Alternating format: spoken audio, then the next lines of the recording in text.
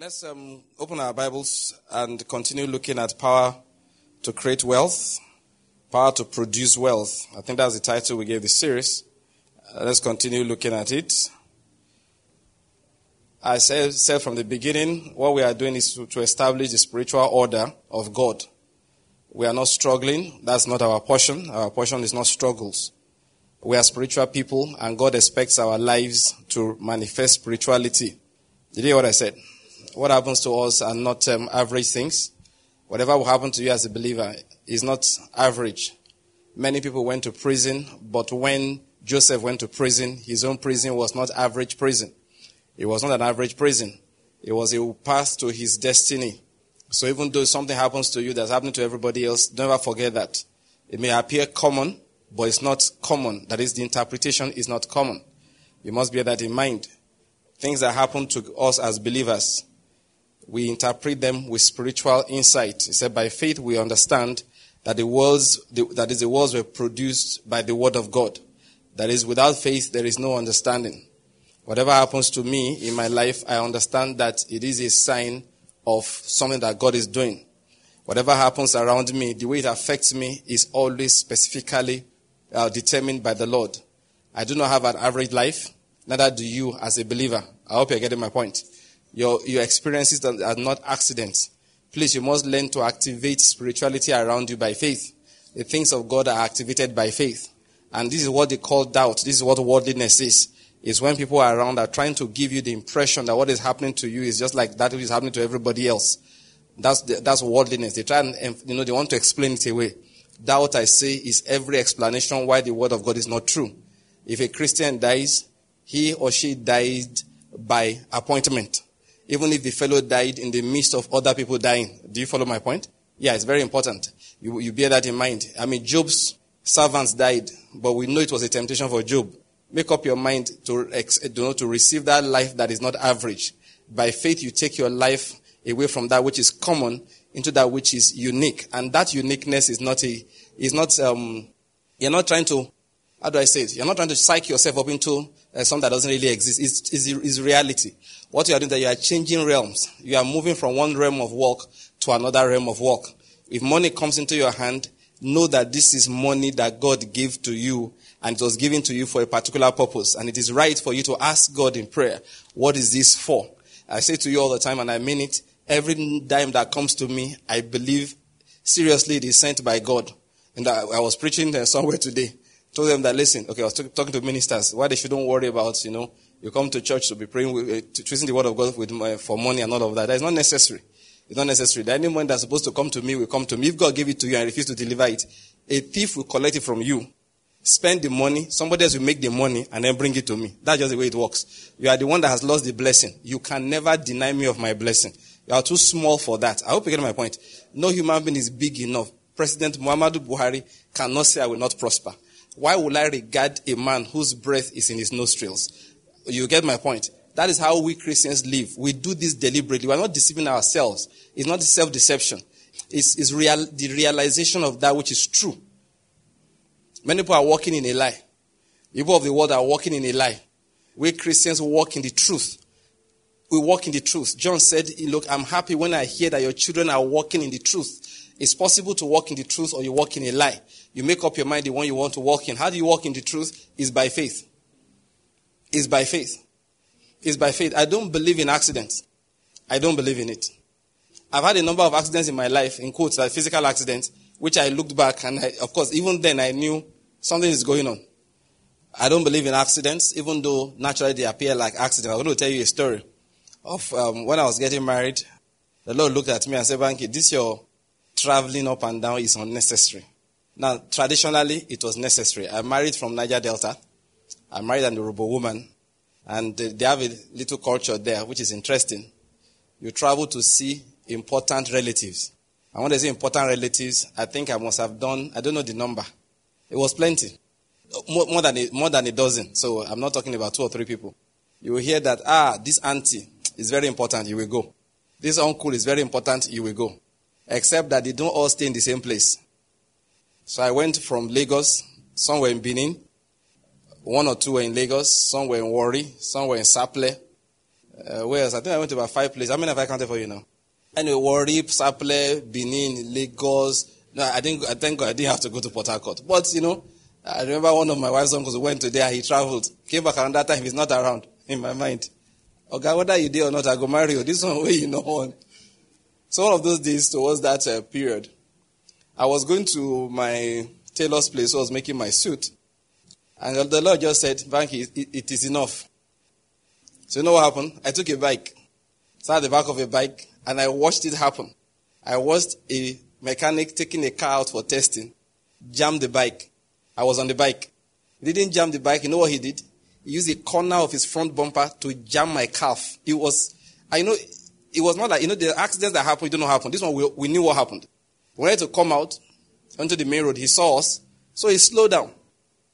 But as he was slowing down, the person riding the bike slowed down too. So he picked up speed. So as he picked up speed, of course, by that time, when the man riding the bike saw that he had slowed down, he had picked up speed. So he slowed down. At that point, this guy slowed down too. As we were doing this up and down, we were getting closer and closer until I heard Boza.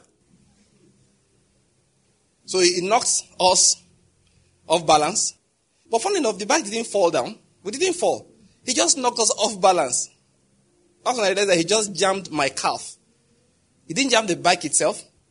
The angel was very good. Targeted, aimed, boom, pulled the trigger. Jammed my calf.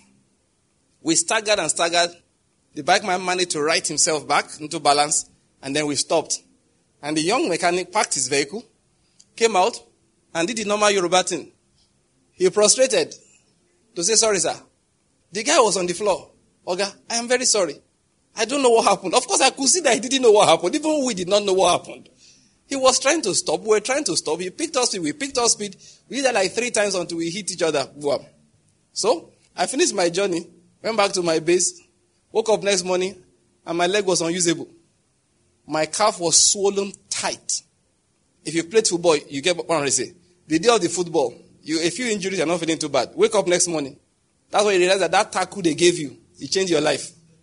That was it. The next 3 days, I was locked inside. I couldn't walk. It was to walk, you propel with your calf muscles. My calf muscle was severely injured. And if you know a bit about anatomy, it's in a case that makes the tension very high. It's wrapped in a sheath. So it won't swell too much. You touch it, you feel like bone. Hard. Of course, I just made sure that blood was flowing through, reaching my toes so that they won't have to amputate my leg. And I lay down for the next few days. And I remember very well. It was almost as if I was hearing the Spirit say, it is enough. This going up and down is enough. You're not going anywhere again. So anybody had not seen that time remained unseen. And God gave me a good story to tell. I had an accident. What do you want me to do? I had an accident. I remember it very well. It was not a game of chance. It was God just saying, Banky, is enough. Go and sit down. And there was no other way to say it, because if I had the wife I want to marry, will she even agree? There are things that the Lord wants to say to you. You can't. He knows you people are too stubborn. You won't agree. And stubbornness with God is listening to somebody else. That's all. I don't know whether I get my point. When God says you are stubborn, you're actually listening to somebody else. So, Saul, instead of listening to Samuel, he will pay attention to what the people around him. That becomes disobedience to God. So God just looked and said, how do I stop this young man traveling up and down? Make him lie down for 3 days. So 3 days, I could read because I was preparing for exams. So I could read. I could do my project. Analyzing data, writing. I could do that. I could sit down in the house. But travel, the Lord said, no, you are not going anywhere. If I feel ill, I take it from a spiritual perspective. Even if there's an epidemic and everybody is dying, if it comes to my house, I have to ask myself what happened.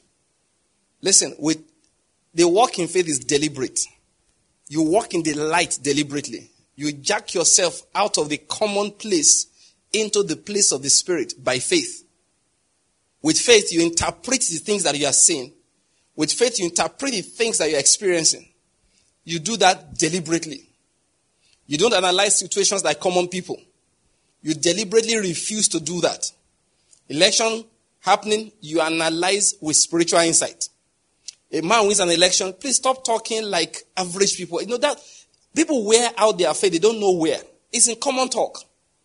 The president of Nigeria is president because these people, they have decided, and when they decided, you remember in 2016, they said this, and then they when you finish hearing this, those days really don't exist. You don't know what you are doing every time is giving power to human beings. You just give power to human beings. When the election happened, and what happened that we all know. Somebody actually told me that, do I know what happened? That we are streaming these things, and so I can't say. By the time the guy finished giving me his interpretation, I looked at the individual. I just said, your case is hopeless. That is, there's no other way to help you.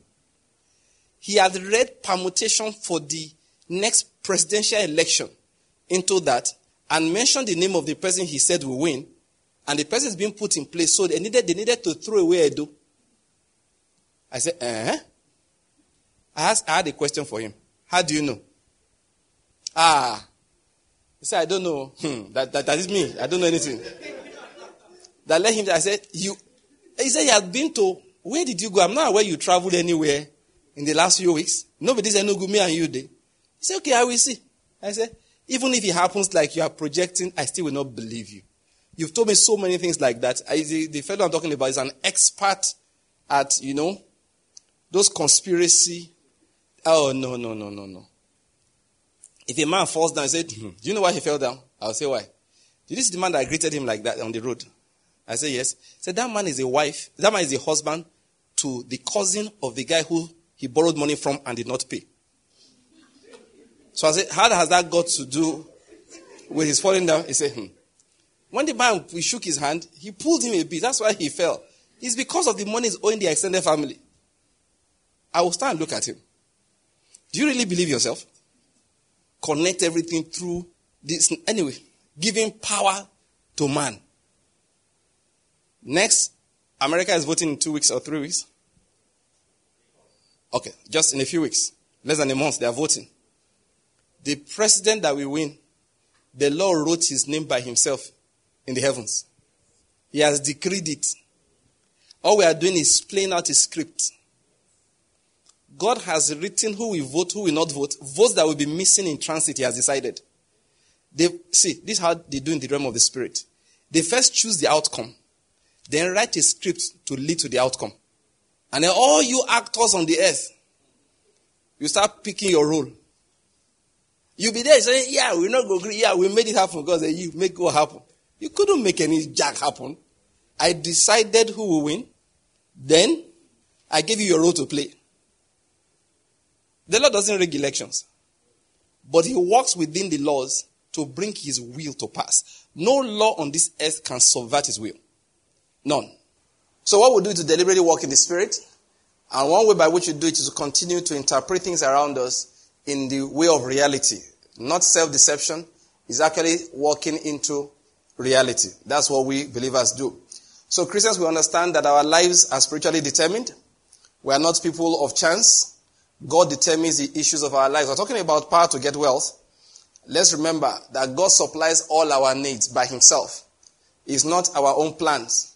He supplies all our needs. He sends us food. He sends us raiment. He sends us shelter. He provides for us. That's what he does. And we receive these things from him by faith. If you have food, that's why, you see, God does not take glory recklessly. What I'm saying is he's not begging for glory. You give him the glory due to him. I hope you're getting my point here. He's not begging for glory. You just have to give him the one that is due to him. So every time the Lord Jesus will eat, you will see he will give thanks. Every time the Lord Jesus will eat, he will give thanks. The reason is simply because that food is really a gift of God. God actually provided that. Jesus wasn't joking. He meant it. He knew where it came from. So he gave to the Father the glory that was due to him. I hope you're getting my point here. So that's how it is with our lives also. Everything is provided for us. Okay, so now these are the things we bear in mind as believers. And we have been looking at that. So God's plan, God's purpose for us is that all our needs will be supplied. And we are going into a particular part of it today. I want to explain that seed matter again. There's something I said before. That you see, what God does is to give seed, and then he gives what? A body to the seed. That's how he does it. Paul explained that to us, writing to the Corinthians. So to each body, to each seed, he has what? A body. Now, he said if you light a lamp, you don't put it under a bushel, you put it on a lampstand. That is, it is the person that lights the lamp that puts it somewhere. Please bear all these things I'm saying in mind. If you light a lamp, you that lit the lamp will put it somewhere.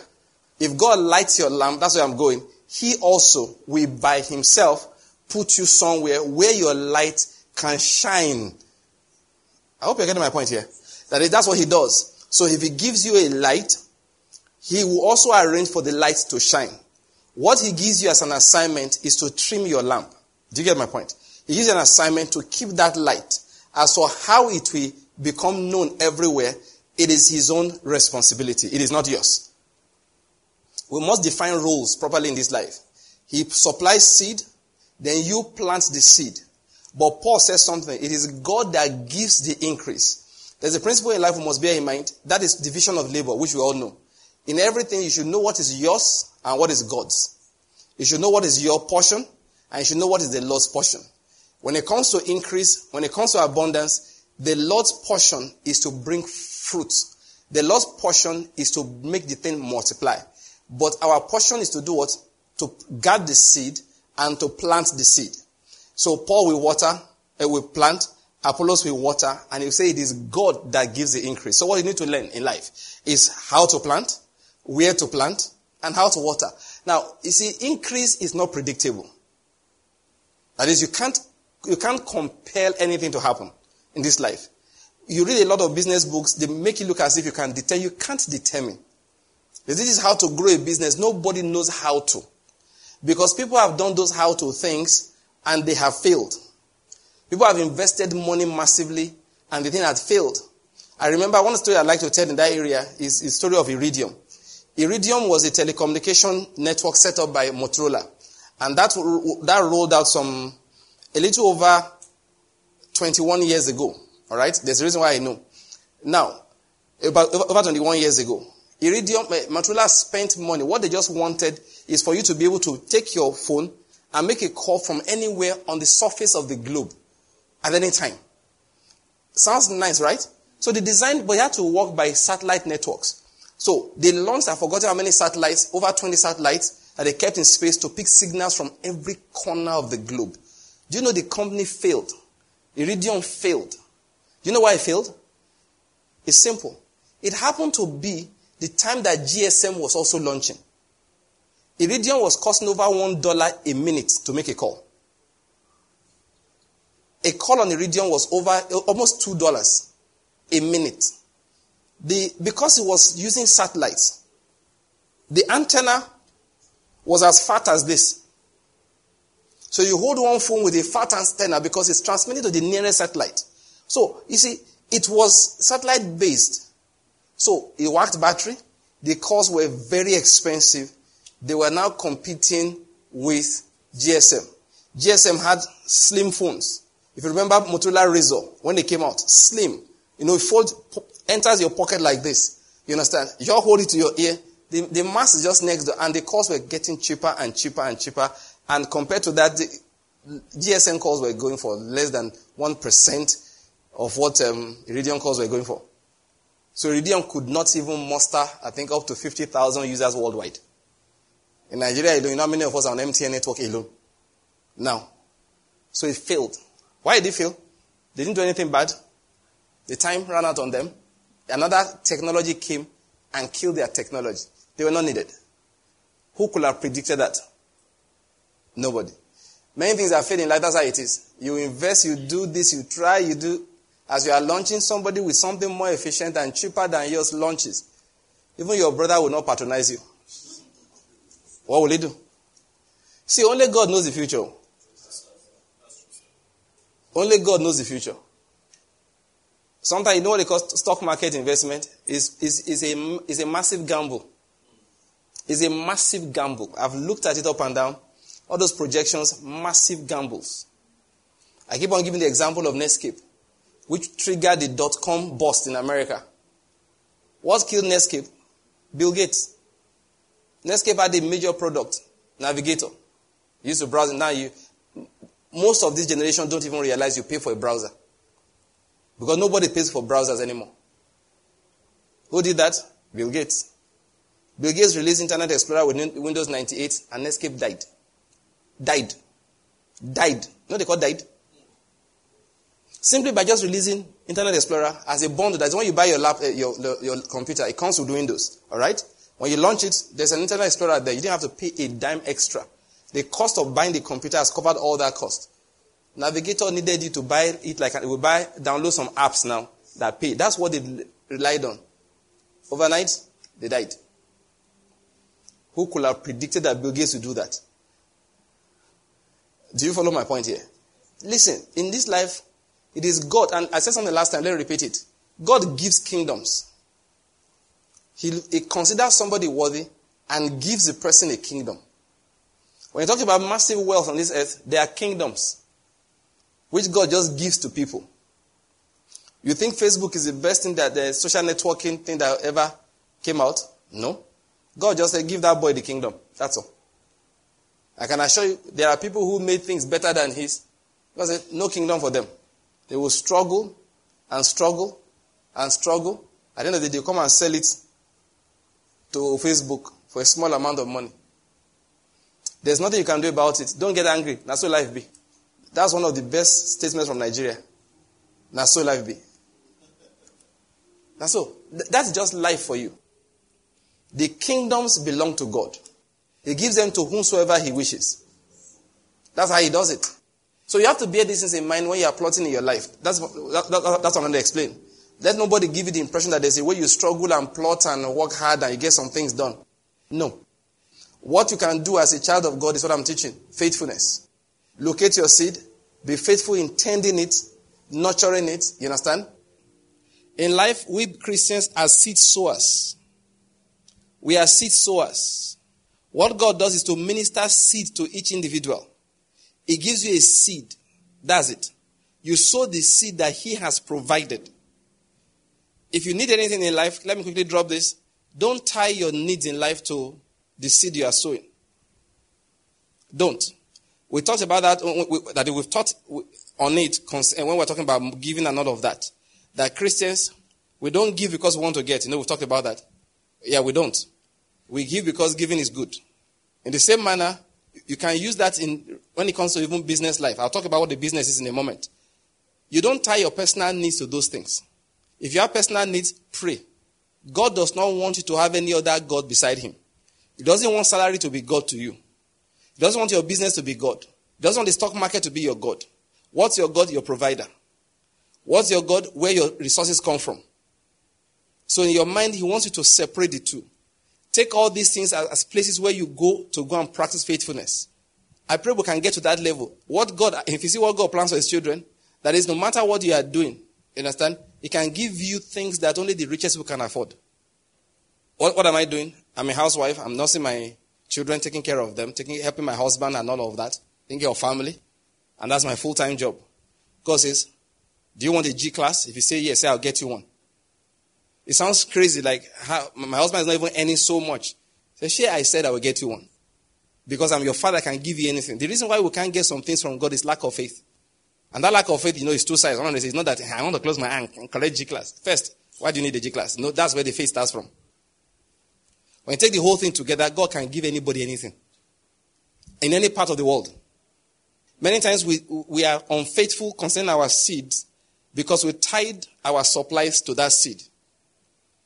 So look at this seed I'm sowing. How long will I sow it to be able to build a house?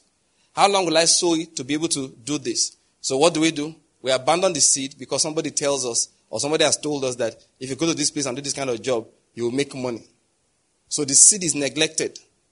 Many times I see people travel from one country to another looking for money. That's one of the things I try to tell them. You don't understand. Your life cannot be lived chasing material things. You can't live life chasing comfort. You have to live life chasing the seed that God has placed in your heart and your hands. You can ask him for anything. You can. When we started ministry, that time in Enugu, my wife and I, just the two of us, of course. One of the prayers we prayed is that now, technology has changed and has made things possible. But when we were doing it, things were not like this. There was no internet everywhere. When we started ministry, we were recording on cassettes. cassette tapes. Remember that? That was what I started ministry on. Digital recording devices, they must have existed in one corner of Japan and maybe North America. But commonly, no. We had to use tapes. We'll go to some place and multiply our tapes. Then we started digitally recording, converting the things. The old tapes were converted with one old laptop, which used to take, we'll record for 45 minutes and save for 25 minutes. When you click save, it takes the laptop 25 minutes to save a 45-minute recording. My current laptop, a 45-minute recording, it uses the 8th generation Core i7 with, is it 12 or 16 gig RAM, 2 terabyte hard disk. If you click save on the 45-minute recording, before your hand leaves the laptop, the guy don't say finish. That one used to take us 25 minutes for a 45-minute recording. That was the job my brother Deji and I did. Doing all kinds of wired connections in the house. If you ever go to online and listen, so don't mind some of our old recording that sound a bit squeaky. You don't blame us. They were from tapes. We didn't even have the modern day software we have now to remove noise and all of that. So you manage the noise like that. They want the CPU. Amen. But then we prayed. My wife and I prayed that from here, the word that we are preaching, just kind of prayer, just pray. You will go around the world. You just pray the prayer. I didn't even think about how would we send the tape, because we used to get tapes around the world, physical tapes. Derek Prince tapes, I remember I used to see a particular shop where they used to record Derek Prince tapes for me. You buy your own tape, they charge you 100 naira. And I was angry with them that what kind of thing is this one? Are you trying to promote the gospel or just bleed the gospel? What kind of thing is this? Those are the kind of things that we had in mind. But technology cooperated. So much now that if you drop a new recording online, that's release something online, come back in 1 hour. In 1 hour, I see some people are waiting. I'm not even talking about podcast, which you drop on their devices. Just the regular internet. In 1 hour, come back. You can check the number of people who have downloaded. You'll be amazed. It's as if they were waiting for you. From all parts of the globe, we get downloads. But it was just a prayer we prayed at the beginning. Say, Lord, he was the one that did that. First time I went on TV, a woman stopped me and said, look, I'm launching a TV station. All right? I want you to come on board. That's how it was. That's how God, again, took us to radio. From one radio station to another until today, we are doing 23 radio stations all over the country. I hope you're getting my point. I didn't have to leave Enugu.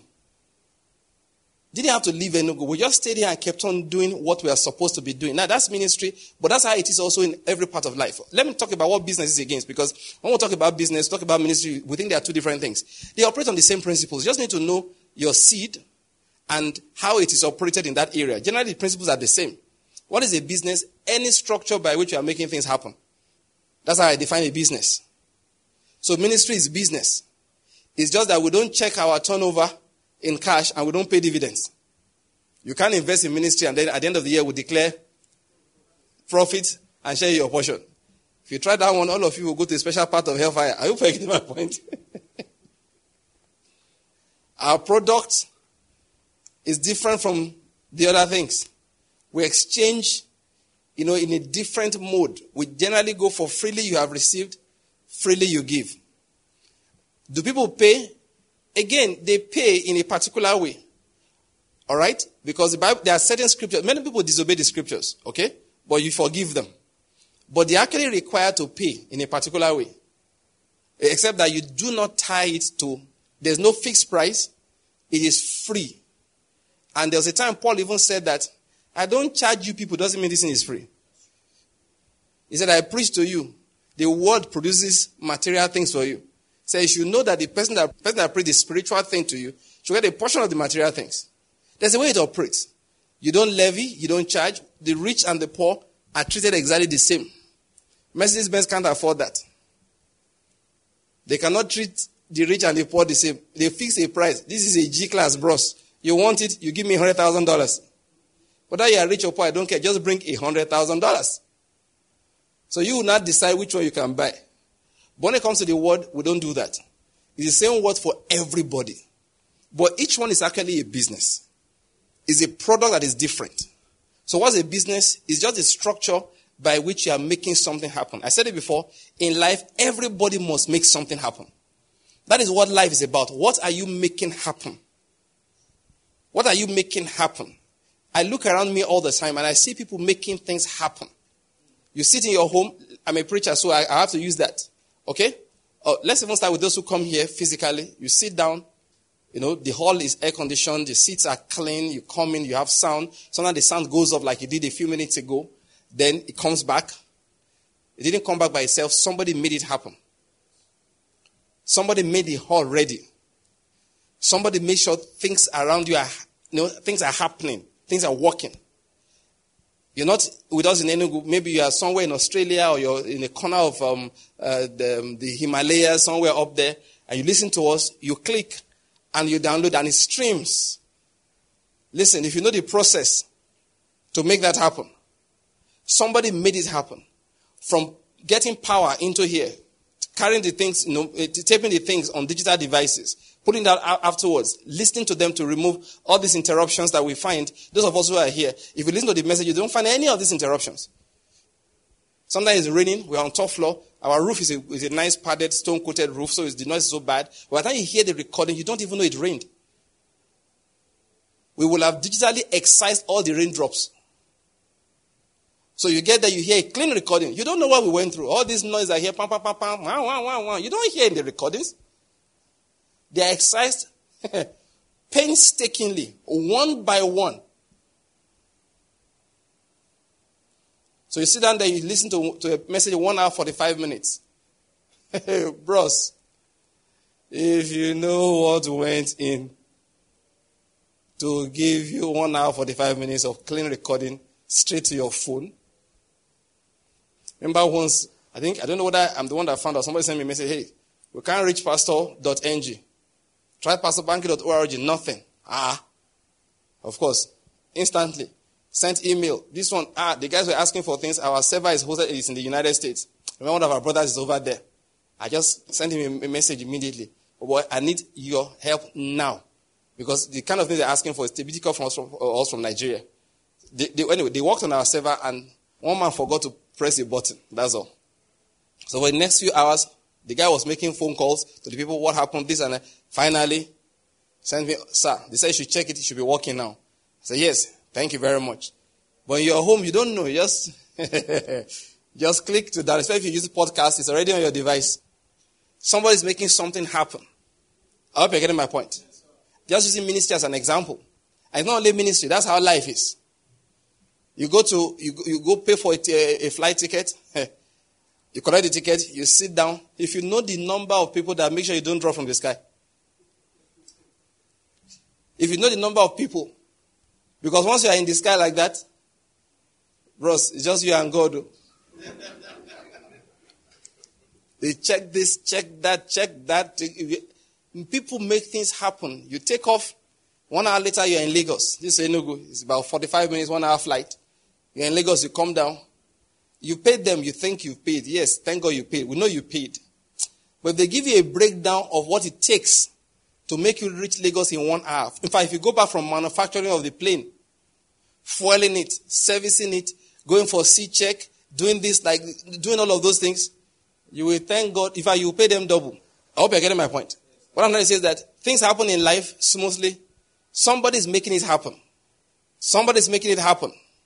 So in life, and listen, I've talked about ministry, talked about things like air travel, but it's not just things like that. You're sitting down here, you're dressed, you're not naked, you're looking nice. Somebody's making that happen. You ate food, somebody makes it happen. Food grows in different parts of the country, it's shipped all over the country to your table. Somebody is participating. None of these things happen by chance. None. So the question you ask yourself all the time is, what am I making happen? What am I participating in making happen? So in life, we talk about production of goods and services. You ask yourself, where do I fit in? And as a matter of fact, what the Lord has done is to give each person ability. Each person has ability somewhere to make something happen. That should be your focus in life as a believer. What am I making happen. It doesn't have to be big. That's the point I'm going to make. You know, the story I tell all the time is Chambers' wife, B.D. Chambers. Now we have thousands of pages of printed material that she made happen. She just married this young, let me just use the way they hear preachers sometimes, this young, struggling preacher. That's what she did. There were no tape recorders, no analog, not to talk about digital. But she had a pen and she had paper. She was a trained stenographer, expert in shorthand. So she used her shorthand to write down everything the man said. Once he's preaching and she's present, she's taking notes. Then he took ill at a relatively young age of about 43, is it 43 or 46? And he died. Terrible. God knew that was going to happen. But he said, how do I preserve this gift? He said, BD, marry him. She did. She wrote everything down. And when she had written enough, the Lord let him go. And then from her notes, they began to publish. Before he died, one book. One book. But after his death, publishing began. Every year they bring out a new book. Sometimes 2 books. Do you get my point? They kept on publishing and publishing. What were they publishing from? Her notes. Incidentally, I've read many of his books. The only one I couldn't really read is the one he wrote. That one was written with a lot of hardness in it. Let me just leave it like that. What am I going to say? She made that happen. That's what I'm going to emphasize. She made it happen.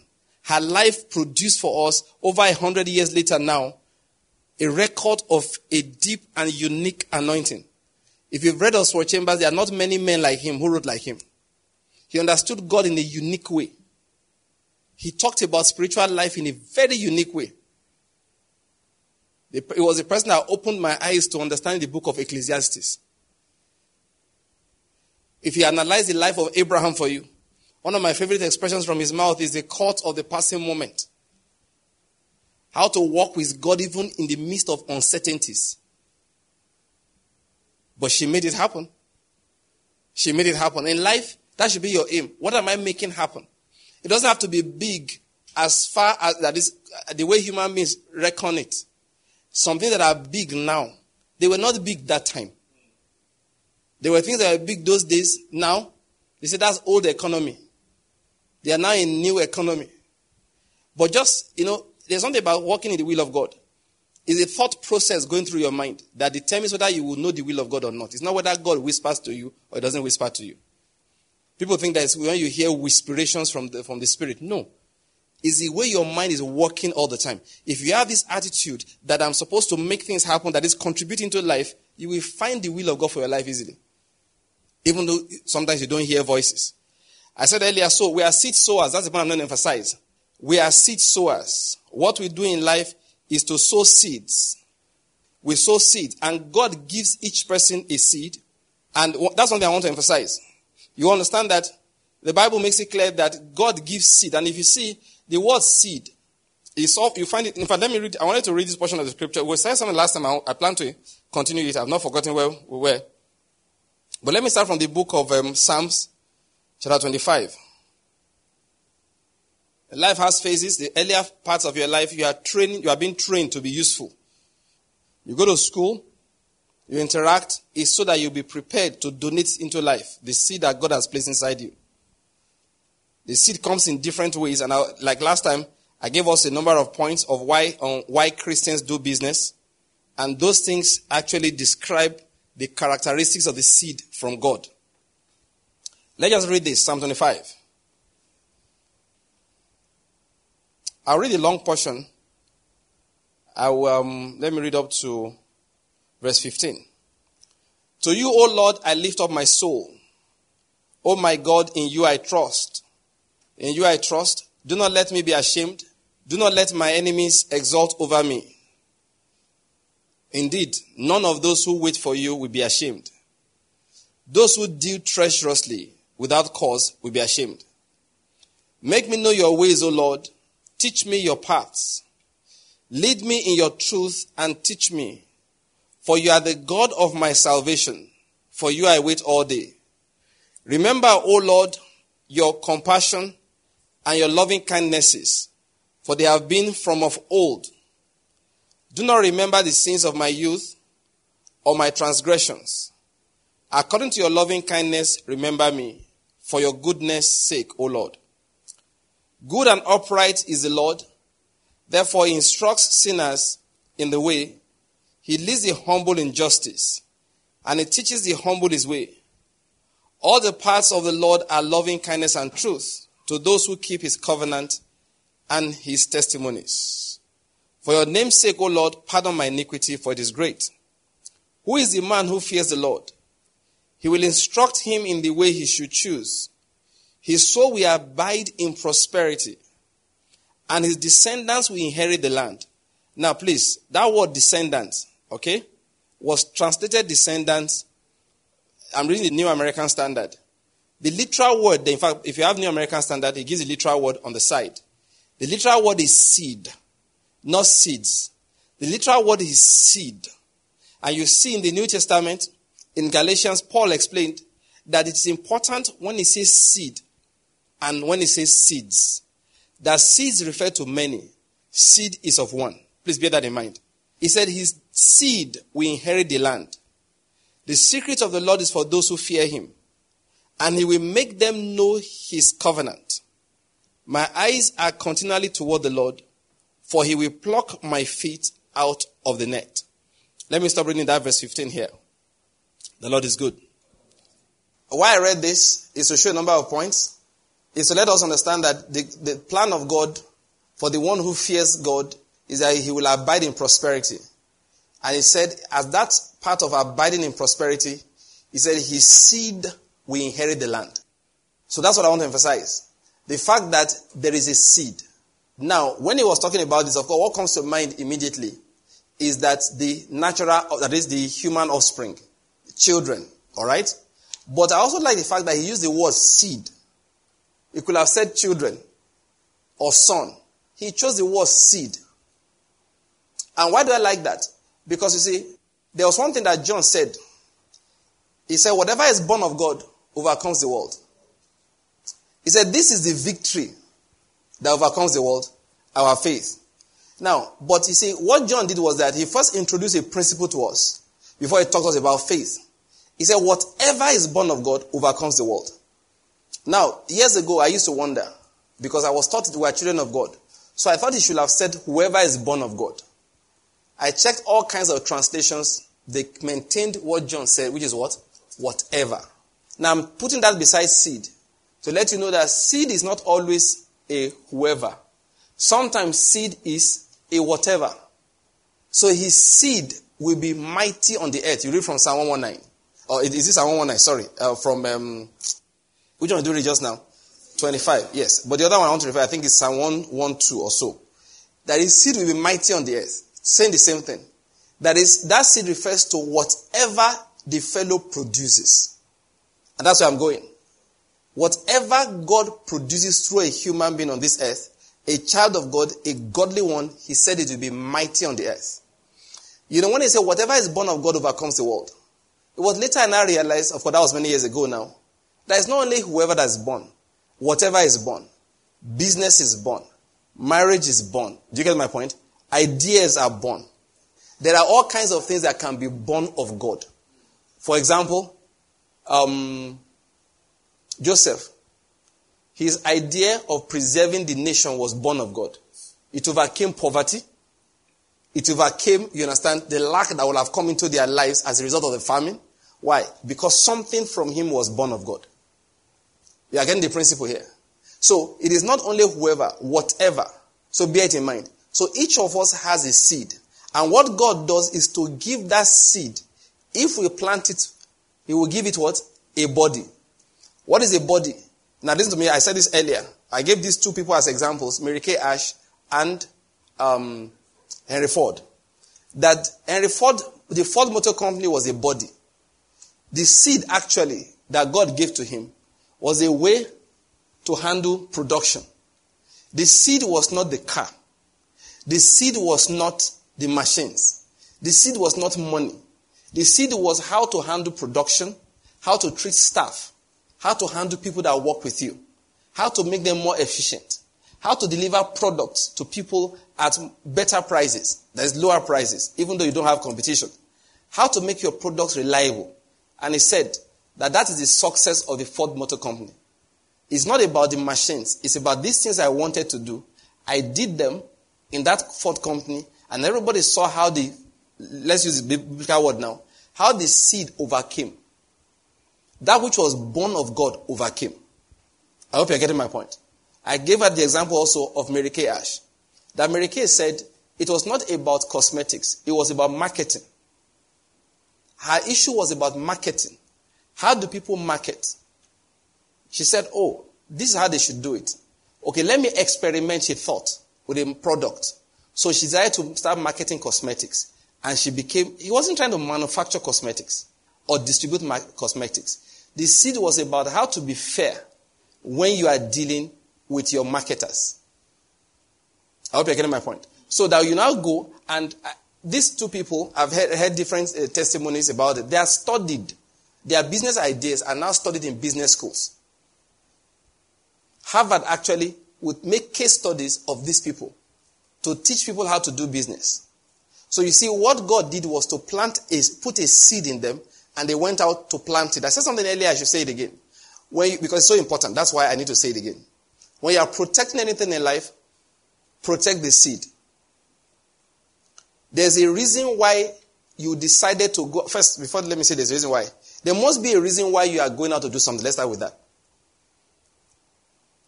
You want to enter into an industry where we're talking Christianity here. Everybody is doing it. There was a time in Enugu, as an example. I wanted to start opening a bookshop.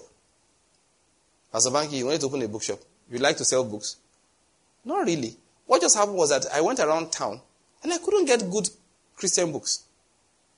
I went around town, I could not get good Christian books. I came to Enugu 20 years ago.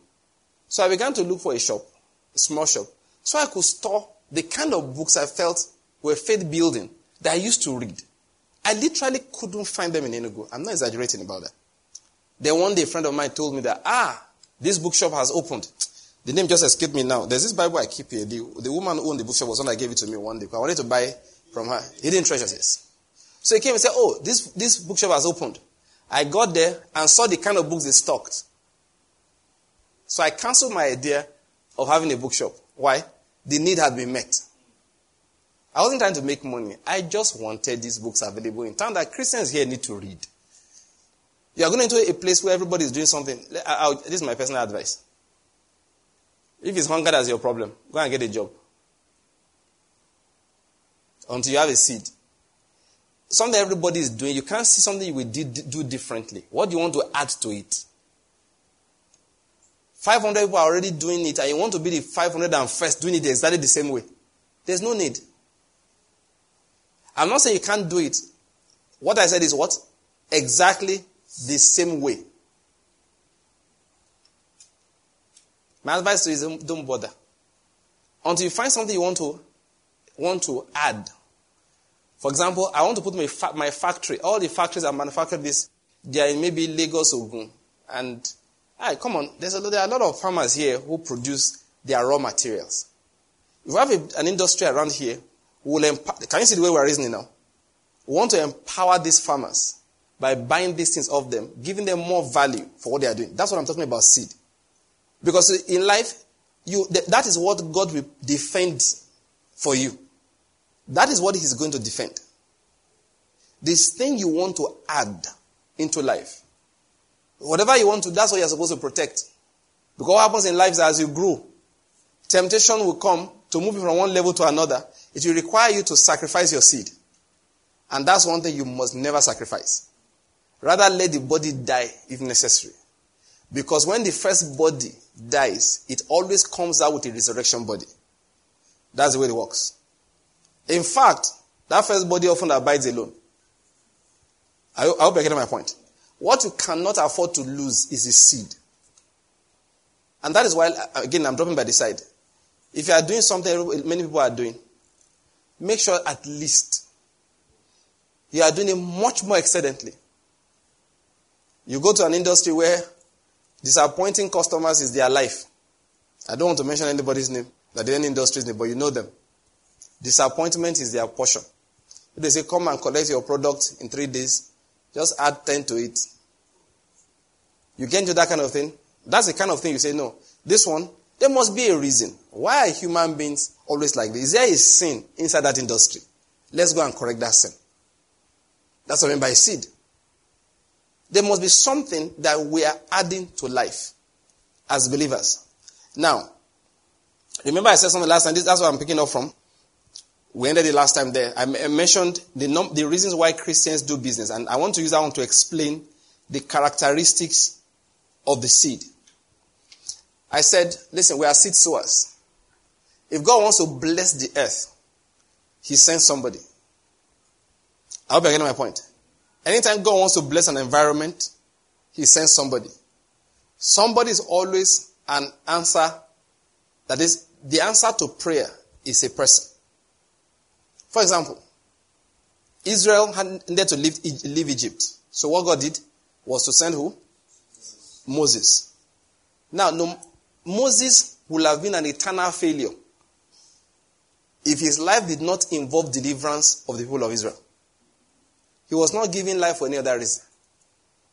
Sometimes some people, they have so failed, God will just rush them, marriage, 2 children, and die. Because God is tired of them. So let me collect a portion of my seed in those offspring. He does that. He was going to do with Israel. When they were misbehaving in the wilderness, you know what I said? What he said? I will kill them here. Then those are your offspring. So you don't want to do my will. Let's work with the next generation. That's what God does. Alright? So Moses, his answer was, that is, he was an answer to prayer. The cries of the people of God brought forth Moses. Your job is to go and deliver the people. It's not everything that will always be that dramatic. There are many things that are not that dramatic in life. Education may not be that dramatic. Industry around, creating jobs may not be that dramatic. But you must understand that God intends to redeem every corner of this earth while it is still standing. I hope you're getting my point. For example, we cry about a lot of things concerning our nation. God will say, you don't like Nigerian police? He said they should end SARS. There's no trouble. That many of you are shouting end SARS. Did I not offer you jobs when you graduated from school to join police? You say lie, then you're not matching that you end SARS. Are you smoking something? Last time I traveled with Nduka, we're talking about it. So I was just thinking about one of the ways they can reform Nigerian police. We're just talking about all this end SARS stuff. And he said when he was in school, I think he said, is it the IG or a commissioner or somebody, relative of one of your, what did he tell me that time? No, tell me, remind me. A commissioner of police came to your faculty or something, to their department, university students, and offered all of them express admission into the police, told them the rank they will be put on, they go for a training, you will come on this rank. Not one person volunteered. Not one. Not one. The man couldn't get one person, but they can match. NSAS. They can match. Oh. But if Glow Mobile or Shell Producing has gone to that department and said, we are thinking of people that may come and just be watching our security guards in our, what do you call it, oil fields and our base stations. We could take you for training in Israel where you learn how to be good security guards. Do you know how many of the class will go?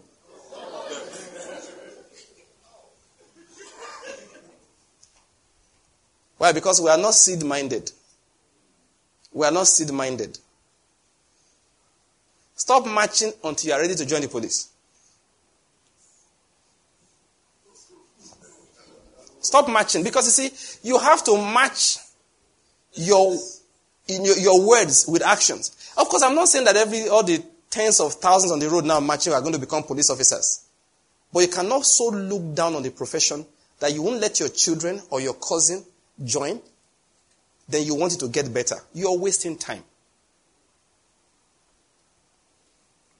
What happened that time was I was just trying to explain that more enlightened, educated people should be absorbed into the police and given a kind of training. We're just talking about how they can do reforms and all of that.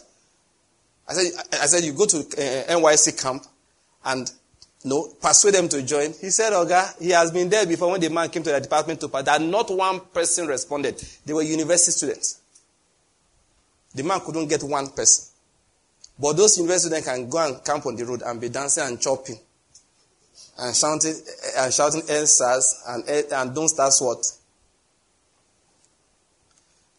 I'm not here trying to talk politics or police business now. I'm trying to explain the seed principle. You must understand that life is an assignment. So when I said join police, I didn't say that you will become rich tomorrow. That's not what I'm trying to explain. I'm not trying to persuade you. There is another way of earning good income and becoming very wealthy. I didn't say so. I've told you something before. Please don't forget it. Whatever you want from the Father, ask Him for it. Then get up and start sowing your seeds in the appropriate way. The appropriate seed. But because when God wants to redeem a place, He sends His answer as people. That's why I give that as an example. A lot of people who complain. How they finish complaining? The earth is without form and void. Darkness is upon the surface of the nation. And the Spirit upon the surface, the Spirit of God is moving over the surface of Nigeria. Therefore, God said, let's get a visa. Come on, Mars is better. Mars is farther away from the sun. So it's cooler. We won't have to worry about global warming. It will be Martial cooling we'll be talking about. Was that what he said? No. He turned around and said, light be. And he said, you are the light of the world. So when God wanted to bless the world, change the earth, what did he say? He said, you be light. The way he reformed the earth at the beginning was to speak light into existence. And Jesus came and said, hey, light is being spoken into existence. Who is the light? Ye are the light of the world. Every decadence you see around, somebody is a blessing of God in that area.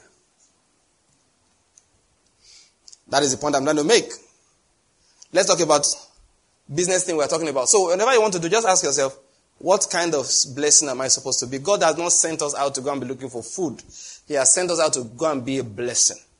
He said to Abraham, I will bless you, you will be a blessing. The reason why God blesses people is so they can be a blessing. You will get to a point in life. I did a study in America. I can't remember where I heard it from. Some people did some study and realized that for the American system, what I just want to bring out is not the facts, it's not the figures, it's the principle that is being explained there. They say once you cross an income in New York now, that area, of $200,000 a year. Now, don't do mathematical calculation into Naira. We're not talking money. Because there are many New Yorkers who are millionaires. All right? But they say once you are earning $200,000 a year, that it's not possible to be happier, no matter how much extra you earn. They found out that for them in that area, money as improving your happiness caps out at around $200,000 in a year. Now, I told you before, Bill Gates earns, there was a time, I don't know whether it's a yearly thing, but he earns billions every year. Okay, there was a particular year he earned $4 billion a year. Don't be too impressed. Dangote did $700 million, I think the year before the last, from only Dangote cement alone. All I can know is so. How much was it in Naira at that time? Naira. 200-something billion Naira was paid to him as dividends in 1 year. Some of you say, yeah, it's a real calculation. But that time we worked out to about $700 million. Conversion rate at that time. So people earn money. But those people that studied said, listen, once you cross for New York area now, $200,000 a year, that you don't get happier. You can acquire more. They're not saying you can acquire more. Yeah, maybe you will now go and buy a house in Trump Towers. Maybe instead of driving Ford, you start driving Lincoln. Instead of driving Ford, maybe you go move over to Mercedes-Benz. But they realize when they check everything, you max out happiness at $200,000 a year income. Because with that, you can pay your mortgage, you can pay for most of the time their children's school fees, change your car. So, but people keep on earning more. That's where I'm going. People keep on earning more. Why? I'll tell you. It's simple. Because you are blessed to be a blessing. And let me tell you something about money. Money is very funny. No matter how mad you are, you have no choice. People will be blessed by your money. No, even if you are extremely stingy, people will be blessed by your money. Say, Pastor Banky, prove it. He said, I'm not going to give anybody. I know. Where will you keep it? In your father's house? Where? They lend it out to other people. The more you keep, the cheaper the interest rate is. I don't know whether I get my point. The more you keep and refuse to spend, the lower their interest rate. Somebody will be blessed by your money. If you say, listen, what I will do, I'll build myself bigger houses. All of us will say, praise God. It's called what? Economic activity. So those boys going around with diggers every morning carrying pan and all of that. They've gotten a job for the next 1 year. Money has a very funny way of behaving. It doesn't die. That's one of the greatest things God has done for this country in recent years, is to ban exportation of stolen wealth. If you can't export money you stole, it doesn't matter. Stealing it or not doesn't matter. The country will develop. It will. Go to Abuja, collect 10 billion naira. We know guys who do it. Maybe you come home, Abi? When you come, what do you buy? You buy land. Land that was 1 million, because now you have come, it's now 6 million. Praise God. It's 6 million naira they have given to that fellow, who can now go and spend in the market. The market women can now sell more. Then you will now build a house. Architect go chop. Engineer go chop. Electrician will eat. Mason will eat. Carpenter will eat. Diggers will eat. In your wickedness, children will finish university. The bigger the house, the more they can pay. Some people, when you lay foundation, their children gain admission. When you finish the house, they graduate. Praise God.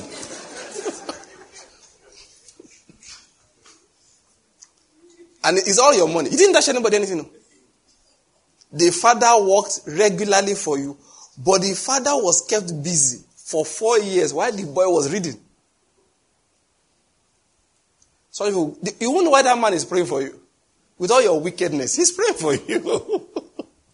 So when he hears you're on trial for stealing, he says you're a good man. He doesn't even know why you're saying you're a good man. Because the first stealing you did, 2 of his children, they finished university now. He released him. Let him just steal 2 more times, and then my cousins can.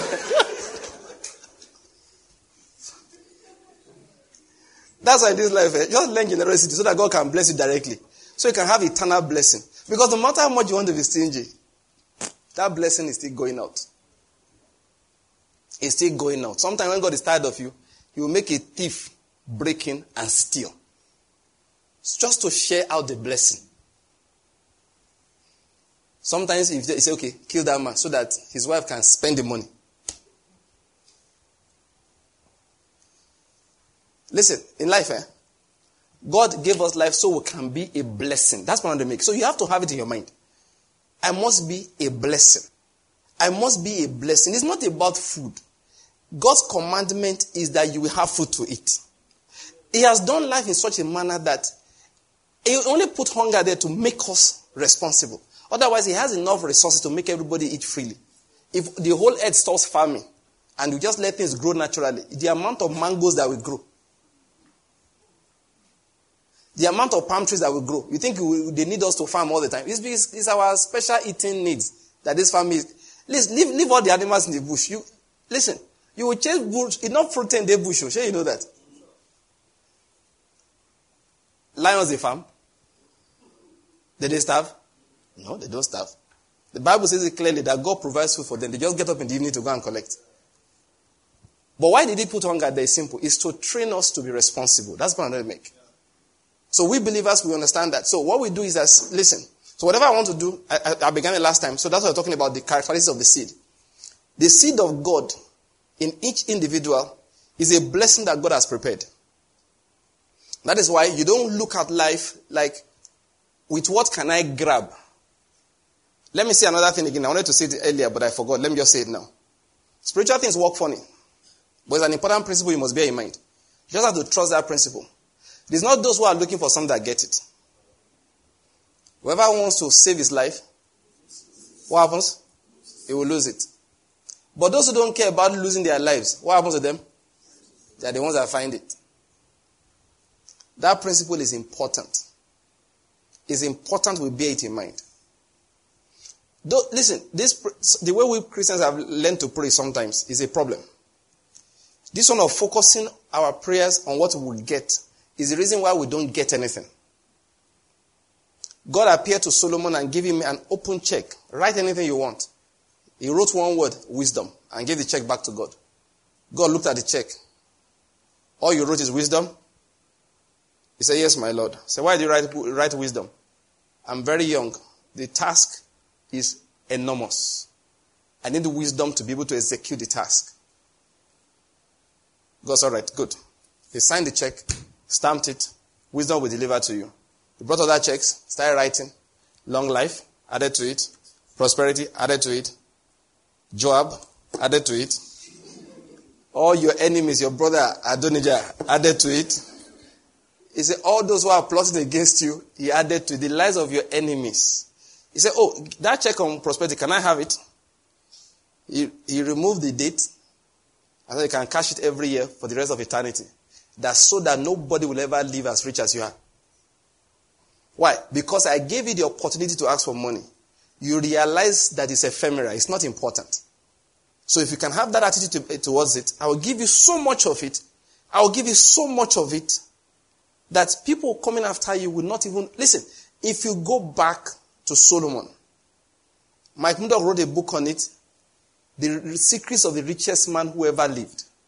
Solomon was exceedingly wealthy. He made Joseph and Pharaoh look like paupers. If you read in between the lines, Solomon did not... we know him for wisdom. Just like that boy, I don't know why he went and spoiled this thing with women. Let's not go there. Didn't they pay me? He's paying me, is it 4,000 or 6,000 years later? I don't know. He's still paying me. Because if you read carefully, Solomon had the best vineyards in the world. He designed them. They produced grapes, the type the world had never seen. I'll tell you something you probably never knew. He knew genetic engineering. Solomon could specially breed animals. His agriculture was impeccable.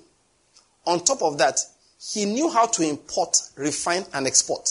Read your Bible well. Solomon he had fleets of ships moving gold from where the best gold could be found. He would move the ore down, process them in Israel. That was the reason. Gold was being processed in Israel. That's why everybody there was rich. That temple of Solomon was impressive, but was not unusual. The house of Solomon was massive. And so was it with all his princes. When they say princes, now all the other rulers. Businessmen in Israel that followed Solomon had no choice but to be rich. Why do you think he got 1,000 wives? Everybody wanted to give him a wife. You think he was chasing 1,000 women? Lie. Solomon probably chased like 2 girls in his life. The rest, donation. Good morning, sir. Yes, sir. Ada, go inside.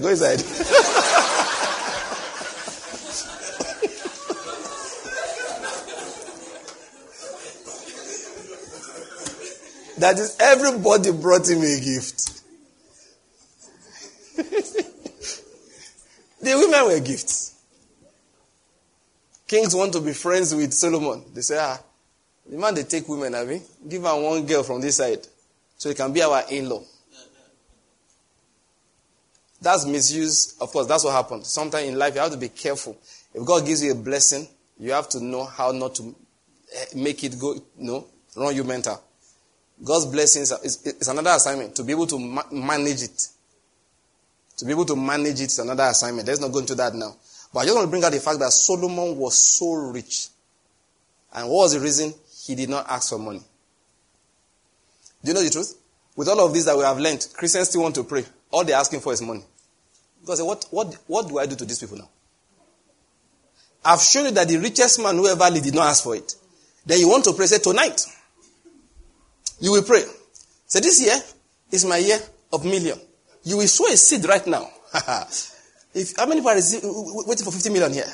You will say, Lord, what is the division of 50 million by 100? Because 100-fold is what we are going to get. Now says 500,000. Say, the pastor don't plan. He know before until now 500K. Just like saying now in the Tinkam. Say, if you want to receive with them, and you know what happened? You will see us running up and down. People will be bringing out checks. One man said a good Christian comes to church with his checkbook. I said, why? I couldn't understand. Why does a good Christian come to church with his checkbook? Pastors who say that, they know They need to put you on impulsive giving angle. If I don't come to, if it's a serious thing, can I go back home to get it? Did I go to my children's school fees with my checkbook, my children's school with the checkbook? When it's feast time, we write it for them now. Is that not so? But we are so focused on it. And I say, there's a miracle about to happen. Miracle money. I saw one guy the other day. I said, listen, if you don't love money, God will find it very easy to deliver you. The guy said, ask the woman, what do you want? Say, I want miracle money. Hey, she wants miracle money. Let me do miracle. The guy collected the woman's bag. Do you see anything inside? Do you see anything inside? No. He didn't something. Then he opened the bag. Money began to fall out and he too fell on the floor. I said, the madness of the prophet. All of them have gone mad. And the whole church was there clapping. I said, this is Ndaboski. There is nothing happening here.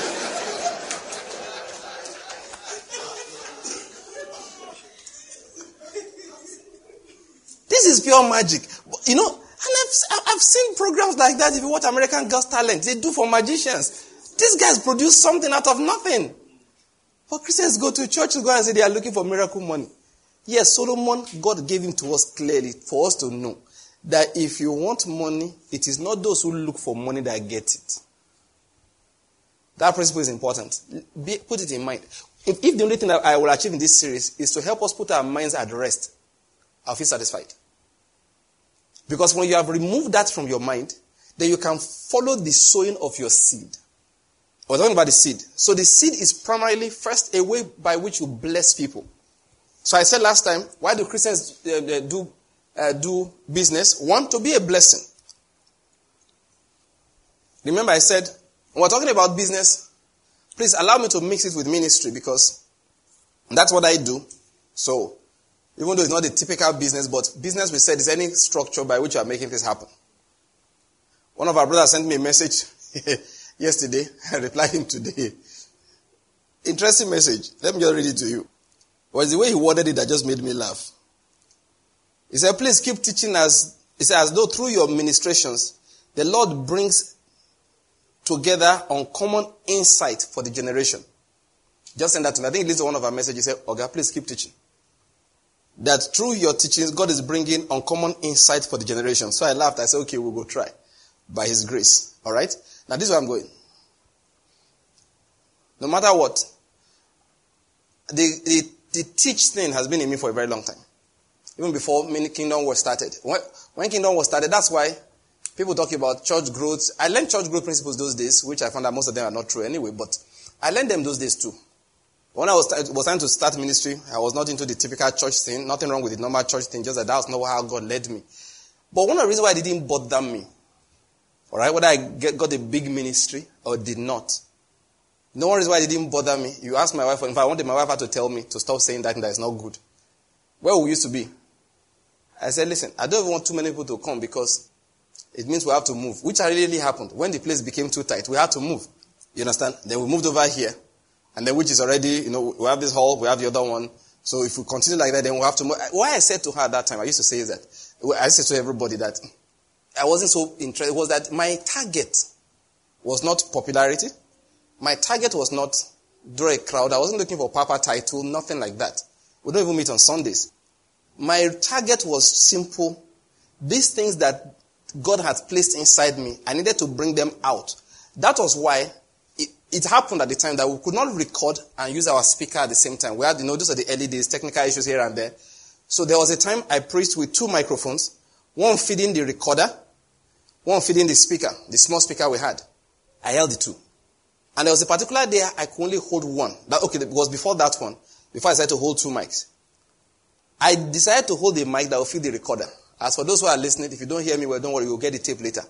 The reason because the tape was more important to me than the immediate presence. I hope you're getting my point. It was more important to me that the things were recorded. It's very funny. I've gone to church before. I remember one of my guys invited me to his church. There are times you preached. Apostle, does it happen to you like that? You go preach, finish. You say, you go say, nah, are they anointed? So boy, that was anointing flowing. I flowed this anointing for 4 days. I think 4 or 5 sessions in the 4 days. At the end, I said, boy, where the tape? Said he did not record. I looked at him like, what?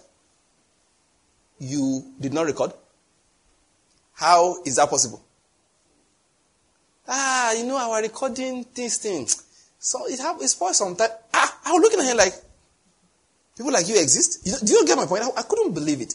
Because my whole life, we've been preaching in Kingdom Word Ministries in 2003. That is, we had a meeting like this 2003, 17 years now, all right? In all those years, it's not more than 2. Okay, let me push 3. Because I remember 2, but let me just say third one. It's not more than 3 that you look for, you will not find. In a year, we release, I don't know how many messages now, but definitely, maybe close to 100. And I'm saying all these years, it's only, initially it was once a week, they moved it to, maybe like 2, you can't find that, you preach on this particular day, we can't find it. And that's because something happened one of those days, we finished recording, before we could save, the computer crashed. Are you getting my point? So you can imagine how it feels to me. When I preach for you for 4 days, I ask for the tape, you can't find it. Okay, we did not. So in my mind, next time I'm coming, either I don't come or I come with my recorder. And these days, I go around with recorders. I don't record as much as before because now I don't preach tired. I don't preach. It's almost nothing I want to preach to you I've not preached before. Not all the time. Today, where I went this afternoon, because it's not the kind of group, it's ministers alone. I went to preach for this afternoon. This one, I carried my recorder. I don't want to hear story after because I said this one is ministers alone. And Israel has already collected the message from me. That don't worry, he'll clean this out for me, purify everything, and then give it back to me. And of course, I'll put it online for people who are in ministry, yes, to listen to. Now, what I wanted to say, for me, that's the seed. That's the seed. That's what God placed in me to bless my generation. So when my mother said that your mates are building their own houses now, many years ago, like, when are you going to start? I said, those my mates, how many of them are teaching the word of God on radio? That's what I said to her, flat.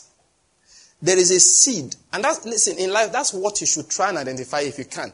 That is something God placed inside you to bless the generation. There is something He placed inside you to bless the generation. So when you go out to do business, the primary thing you want to give to them. You have skill in different areas. You should want your skill to bless people as many as possible. Not make money from it. There's something Henry Ford said. Henry Ford kept on reading. He started his cars out on like about $2,000. Over the next 2 years, he dropped it to like $600 and something. Not because of competition. But he just kept on saying, people need to be able to drive these cars. If it's this price, they can't buy. So what can we do to make it cheaper? So he kept on devising ways to make it cheaper. And that's one reason why he went into that mass production method that he was using. The aim was to make it cheaper so that more people could be blessed by his, let me use the word, ministry. I hope you're getting my point. The number one reason I said we're going to go through them, I gave us the list last time. The number one reason why we do business as people is what? To be a blessing. You see yourself as a blessing. I'm supposed to impact your life positively. At the end of the day, listen, I should have given more to you than you are giving to me, even though you are paying. Yeah, you give me cash. But in real value, I should have the satisfaction that I put more in your life than you are giving me as cash. I hope you're getting what I'm not explaining here. Why? Because I'm a blessing. I'm a blessing to you. I'm a blessing to you. I will do the best I can to make sure there's no hindrance between me. There's no hindrance before me concerning my ability to bless you. I have to find a way. So I keep on improving my ability to deliver my blessing. Now, can you see the way I'm using the word blessing? My blessing to as more people as possible. I'm adding more to the number on a daily basis, and God keeps giving me wisdom with you to do that. That's what happened to the man Henry Ford.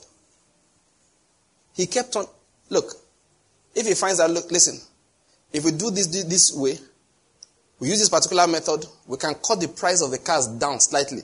For him, you know what he called success when it came to the cars? How many they sold a year, not how much money they made. Now you say, but it's the same thing. Not necessarily. It depends on where your focus is. His own is that, listen, if 10,000 people buy the cars, we've been able to bless 10,000 people. But we're selling the cars at $2,000. What will it take for us to give it to 100,000 people? Then he starts working on how to cut the price, cut this one, cut them. Of course, he didn't compromise on quality as much as he could. He tried. So for him, success is that, we have brought the price to a level where now we can reach 100,000 new people. To him, the success, That's why I said at the beginning about those who counted money, that once you cross a particular level, you can't increase happiness when it comes to what you are getting. But you can increase satisfaction. Yes, as a believer, concerning the number of people you are reaching. Personally, it makes me happy when we get emails and people. If one of our sisters I saw once, when I saw her, I said, look at you. I said, I couldn't recognize you. She laughed. She said, sir, you don't know what God has done in my life. We're talking about the teachings she has been listening to. That the words you've been preaching, they've so changed me. Literally, when I saw her, I said, this lady looks like I know her from somewhere. Then she got closer. You? And she laughed. Said, the word has worked in my life. It is satisfying. I hope you're getting my point. I said earlier, pardon me, I'm a preacher, so I keep on using that. Okay? But it can be like that that is, whatever it is that you are doing. You go to an area, you see a product that you made, somebody using it, maybe one day you travel to Dubai, you enter a shop, you look on the wall. That looks like mine. Just makes you feel good. We're a solution to a problem. And so when we talk about business now, it's not just buying and selling. It can be the reason why we are joining the police. Amen? Yes. Thank God for the anointing to teach. But as I began to grow up in life, when I got into university, there's a way you learn when you are young. You learn because you are told something. 1 + 1 is 2. You are not persuaded, but you know it. You are not persuaded. What I mean is that you don't understand how come 1 + 1 is 2. But you know it is 2. Every time they tell you, you know it is 2. They tell you, okay, let me leave 1 + 1. 1 + 1 is easy to persuade everybody. You do count caps, bottle caps. All right. That's it. Just count bottle caps. But let's leave bottle caps. Have you ever, the one that for me was most striking was Newton's second law of motion. Some people say, Pastor, don't go near there. Newton's second law of motion for me was very interesting because I memorized this in secondary school. I had to memorize it before every exam. First law, I didn't have a problem. Every object continues a state of rest or uniform motion in a straight line. That was easy. Put something down, you can easily demonstrate the law of inertia. Very, very easy. Then the third one was the easiest. For every action, there's an equal and opposite reaction. That was also very easy. We could blow a balloon. The second law of motion was the one I found trickiest. I had to memorize it. Then when I was in university, then we had the course again, I think physics 124 or something. And I think for the first time, it clicked that the rate of change of momentum is directly proportional to the force applied. There was something the person explained. It just clicked. I got angry. I was angry because it was so simple. Why didn't anybody explain it to me? I now looked back, I realized I was taught physics by people that did not know physics. Apart from one Ghanaian teacher we had. Most of my other physics teachers did not know physics. I'm sorry. They knew the diagrams. They knew the calculations. They knew the formula. But to know physics, no. Our Ghanaian teacher knew it. All right? Now, why am I saying this? My teacher did not. One day I asked one of the teachers, 2 of them combined, what's the difference between alternating current and direct current? And I wanted to know because I couldn't understand the difference. And the first teacher looked, he was giving us lessons before, like holiday lessons before WAEC. He looked and he got confused. And he honestly admitted that he was a bit confused. Secondary school. The other guy was standing at the back. And he tried to explain. And the best way to explain things to people is use an example. The example he gave me? Trafficator. Like what? You look back, even then as a little boy, I knew it was not possible. Trafficator is just something cutting off and joining back, cutting off and joining. That is not the difference. TK is a trafficator. I finally understood the difference between alternating current and direct current sometime in university, I think. I don't even think it's in my studies directly because I like science actually. I read things. But as I was going on, I said, this thing is simple now. Again, I got angry. So as time was passing, I wanted to be a teacher. My reason, one reason, was that most things students don't know is because the teachers did not teach it well. That was my conclusion. Most things students don't know. Not all. Like I tell my wife's teachers that, listen, anything the child does not understand is your fault. Anything he forgets is his fault. But anything he does not understand is your fault. I don't care how you want to do it. Even if it's dy dx. You know what they call dy dx? Differentiation. Whether it's any form of calculus, if you cannot break it into real life, you don't know what you're saying. When I'm examining medical students, one of the things I tell them to do is, I'll give them a diagnosis as an example, maybe a particular tumor. I say, explain it to your friend who's a law student. I tell them as a rule, no medical jargon, not one word of medical jargon. This guy is a lawyer. He does not know carcinoma. He does not know invasion. Does not know differentiation. Does not know mitotic figures. You've seen all the results. It's his father's result. Explain the importance to him. That's what I want. I want you to explain it in straight language. I just wanted to tell him, this is what this means.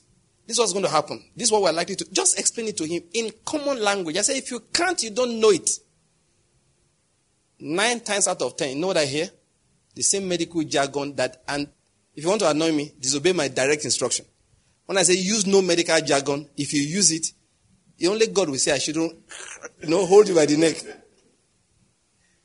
Most of them can't. Why? They've not interacted enough to learn it. I learned this long ago. So, where I'm going? That was why I wanted to be a teacher. I wanted to be a teacher. I just thought it's not fair. Why should you teach children physics? And you yourself, you don't know the difference between direct current and alternating current. What hope do they have? If the light that is in the class is darkness, how great is that darkness? You're the light of the class. When I was a resident, we used to have seminars and all of that. One of my chiefs, a professor in the University of Lagos now, one day she was our senior registrar at that time. So we sat there, I finished explaining something. She got up and when she was the one that supervised it. He said, I must confess, you make a very good teacher. To me, I never forgot it. This was around 1996, thereabout. And I was teaching doctors, my mates, doing a seminar. When I finished, he said, you will make a very good teacher. Once, 2 of my seniors went for an exam, they did not pass. And one of the reasons they did not pass was that they took a quarter of the questions from my department. They are not in my department primarily. So one of them sent for me and said, Banky, they told us if we want to understand, we should call you. So I said, no problem. We fixed an appointment, 2 ladies. I went to their office. So we took questions, a number of topics, had a small board. I still remember very well. I will explain something to them. So they will look at each other and burst into laughter. He says that what it means? They will burst into laughter. I just do a small sketch. I'll break the words down, bit by bit. And that each of these words have a meaning. You don't need to memorize it. This is what it means. He says, so this thing can be like, they were getting angry too. Like, why was it hard all this while? I just stood on through the basics. Adoration Ground Crisis. That was 2001. Or which year was that? 2002? When was it? Okay. Anyway, early 2000s. A lot of people died. I was called upon to come and determine why they died. Whether somebody shot them, poisoned them, or whatever it is. So, me and some of my colleagues went. We finished all the examinations, the autopsies, and I was one that the main person, so I wrote the report, submitted, I didn't think anything of it until one day I got called to show up before a judicial panel of inquiry into the crisis. About 14 people died. I examined 10 of them, my friends and I. So, I didn't even think anything that day. In fact, this life, good to be prepared, and God will help you, amen. They said I should come. I didn't think it was anything. I thought we'd just come and give a testimony and go. But that day I was leaving. I don't know whether it was my wife or me that just said, why don't you just wear a suit? So I wore a suit. I sat down there, I saw a camera. Again, I didn't think anything of it. I didn't know this would be shown worldwide. They were recording everything, every statement I made. I spoke for 2 hours. Why I'm telling you the story is this. I remember I don't know whether I was the Chief Justice of Enugu State that time. A number of judges and other important people in the society, they were sitting down there. So I will read out from the report. I'll just say to them, let me just make this simple for you to understand. Of course, I think only one person there was a doctor or something. So for the other people, I'll just go ahead and I'll just break it down that when we say this, this call is like this. I'll just break it down to common street language, why this person died from somebody stepping on the chest when they were rushing to get out of the place and all of that. I still remember the chairman of the panel, his hand was like this. So when he finished, he said, Doc, I never knew these things could be understood. That's what he said. Basically, he saw my report. He just flipped through, he said, medical jargon. Dropped his in. And that day, again, one thing is, I was just speaking casually. I didn't think any big deal of it. I've done my work, I've submitted my reports. Do you know? It was later on that our governor that time pumped this thing because it exonerated him. They were accusing him of something. The report exonerated him, and so it was in the newspapers. It was on NTA again and again and again. In fact, the first day we watched, my wife and I were at a restaurant somewhere. So my wife, I was back in the TV. She just said, "Hey, look at you." So I'm like, "What do you mean look at me? I'm here in front of you." I turned and looked. I saw my face live network. Of course, I was getting calls from all, but then GSM was everywhere then. I was getting calls from all over the country. Hey, Banky, well done there. All those kind of things. But what I'm telling the story is that the man said, "Oh, so this can be understood." So it can be understood. So I just had to understand, what does life have to be hard? Why can't you just make it easy? That was the reason I wanted to be a teacher. I wanted to teach, of course, in the university. And God now appointed me to teach the word of God. To God be the glory. But one of the things people have said to me is that but one day my wife got some messages. She listened and listened and listened. After a while, I said, I bet let me listen to Pastor Banky. This guy is too hard. Because she just wanted variety. And now our brother told me that one day his wife listened to it, tried to get it. So after a while, she said, I beg, give me my Pastor Banky, I beg. At least that one, I'm not going to get headache trying to follow you. They're trying to follow some preachers that they have a headache. I don't mean disrespect for anybody, but I've heard that testimony again and again. That listening to you is easy. You explain profound truths in an easy way. It's a gift, it's an anointing, it's a blessing. That was why I told people those days, you couldn't offer me $1 million a year to work in an oil company drilling oil and I'll follow you. And I wasn't joking about it. I had to be somewhere where I'm teaching. I had to just be somewhere where I'm teaching. I will die of, which word now? I don't want to use the word frustration. I will just choke. You know, Jeremiah said, the word became like fire, shot up in my bones. If you've read Choices Key to Destiny, I wrote the book out of, I can't just sit down and not teach anybody. So I wrote it and sent to my wife. Now, we're not married at that time, but I'd met her. She was in Benin, I was in Lagos. So somebody go, please give it to this so-and-so person. Say I should give it to her. Tell her, I said you should give it to her. I just needed to write. And I needed, this book that we just released today, Mark of the Beast, all right? Many of you have read it. It's online. It's available now in print. I didn't even plan for us to print it. When all this noise of 5G is killing people, Antichrist wants to put chips in your body, I just sat down. I must have written this book in, I don't know how many hours. Maybe not in one day, but it didn't take me more than 2-3 days of sit down for a few hours and write it. And I wasn't planning to even publish it. One of my friends, he's in Lagos. I just sent to him and said, well, please let me go through this, see any errors inside. He read through it, let me do some correction. I gave to my wife, she read.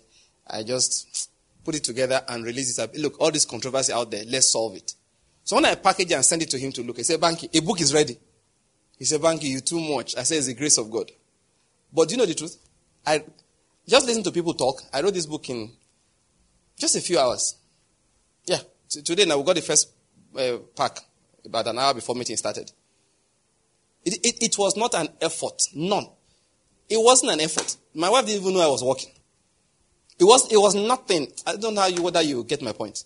It was as easy as washing your car every day for like 3 days. I'm not exaggerating with that. I just sat down and explained a few things. That mark of the beast. They said they want to put something on your hand and your head. I said, okay, is there an animal that wants to rule you? The mark of the beast. So the Bible says to be on your what? In the right hand or your forehead. I said, is a mark literal? It's a common sense thing. If the beast is not literal, who said the mark will be literal? Are you going to get one bear will sit down? I am the ruler of the world.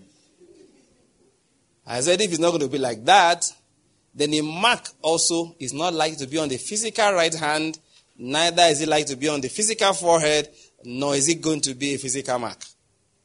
Otherwise, the beast also has to be an animal. That's how God taught me scripture. I put everything down in a few hours. It was not an effort for me. If you lock me up in a house where they are coding and decoding and making millions because they are working on Facebook and all of that, I don't care how much you are giving me, I will die of fire in my bones. Fire in my bones will kill me. But if you don't pay me, Good enough. People sell books. Nothing wrong with selling books.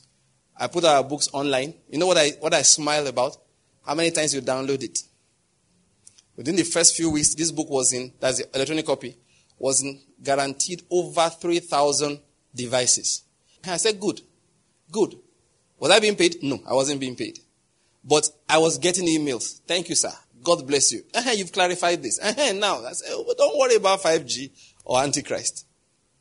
Don't worry about the Antichrist. But what I'm going to say is that the effort to bring it to be, for me, it was not an effort. I have been blessed to be what? A blessing. Again, pardon me, I'm a preacher, so I keep on using that as an example. But you know what happens in life is that we want to just collect our blessing. Let's use the word talent. Hide it somewhere. And then go and pursue other things. You know, I found out a few days ago. Well, I didn't find it out, but I just used a new word to explain it. If God gives you a gift, and you abandon it, not because he put it in limbo. Sometimes God puts it in limbo. Isaiah 49 says to us, sometimes God hides in a quiver for a while. I was hidden like that for 8 years after I finished NYSC. Well, after I left university. I left university in 91, started ministry in 2000. All right? So for over 8 years, I was literally kept. Okay, I did ministry the year after I left school.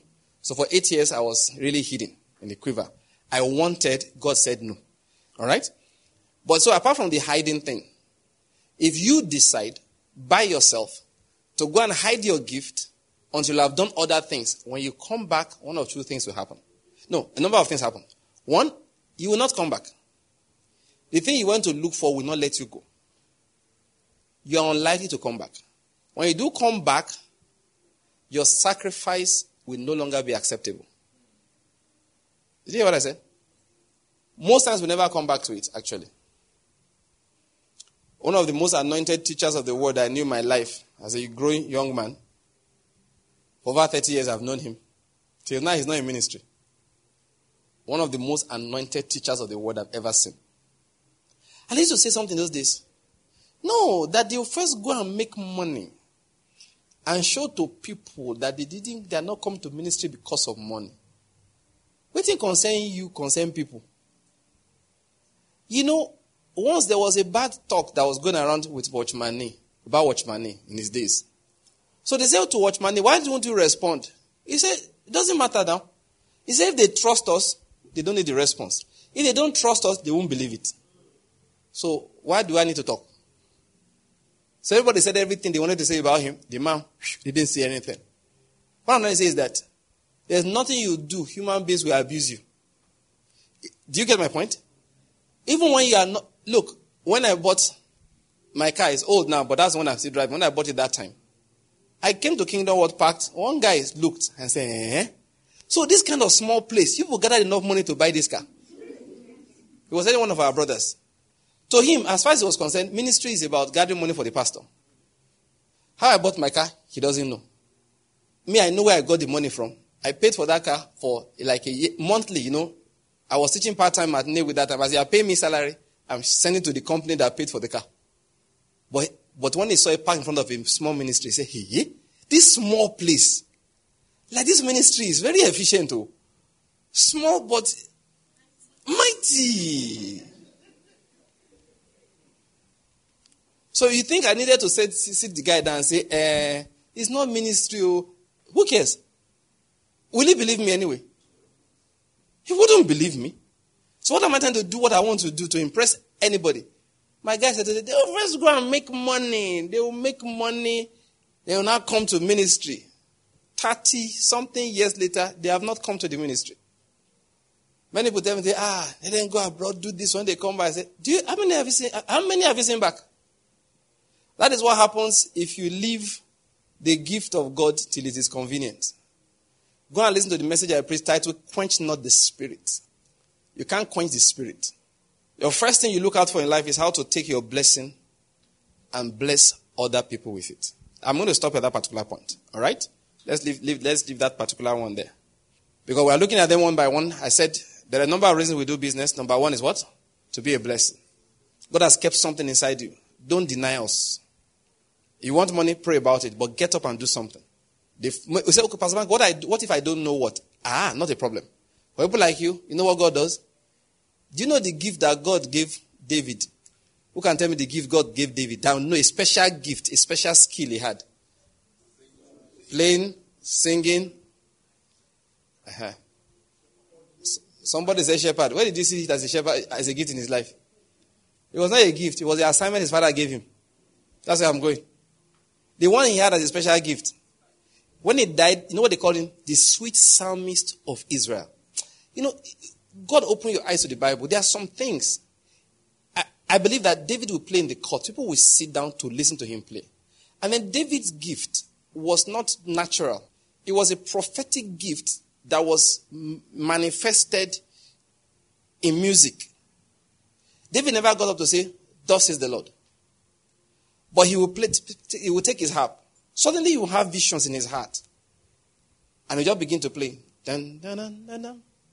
The Lord said to my Lord, "Sit at my right hand until I make your enemies a footstool for your feet." And as he's talking like that, it's prophecy. It scribbles down as a psalm, but it's the depth of prophecy. He will pass through with his animals. Wow, this is how the Lord leads us, the way we're leading these animals. He'll sit down. The Lord is my shepherd, I shall not want. He'll write a song, write the way to play the harp, and then when he became king, gave to the sons of Asaph, gave it to different people. These were the psalms. And do you know it was a prophetic gift? These were prophecies. Prophecies. That was his gift, though. There was no gift of shepherding in his life. That's where I'm going. You know what shepherding was? Assignment. Davido. Yes, Papa. Oh. He knows now. Carry the sheep down to the brook. Watch out for mountain lions. Oh, yes, Papa. What are you carrying? It's my harp. Do you need it? When they are feeding, I'll be doing nothing. Okay. What else is that? It's just a small sheet of papyrus. Is that the instruction for sheep shepherding? No, Daddy. When I want to write my song, okay. What else is that? My weapon, my sling, catapult. I get to fight now. Okay. The guy carries the sheep, he sits down, and he shepherds with all his heart, and that was not his gift. That's where I'm going. So whatever you are doing now, just be a blessing. You put in charge of a shop, be like Jacob, that Laban will suffer no loss as long as I'm the one in charge. That's all. Just bear that in mind. Whatever you are doing in life, you must be what? A blessing. Let's leave it there today. We'll continue next time. Let's bow down our heads. Let's give the Lord thanks for his word this evening. I don't know how the word has come to you. Just say, Lord, I thank you. I thank you for instruction. I thank you. Give the Lord thanks. If you've been blessed this evening, then let's give him thanks for sending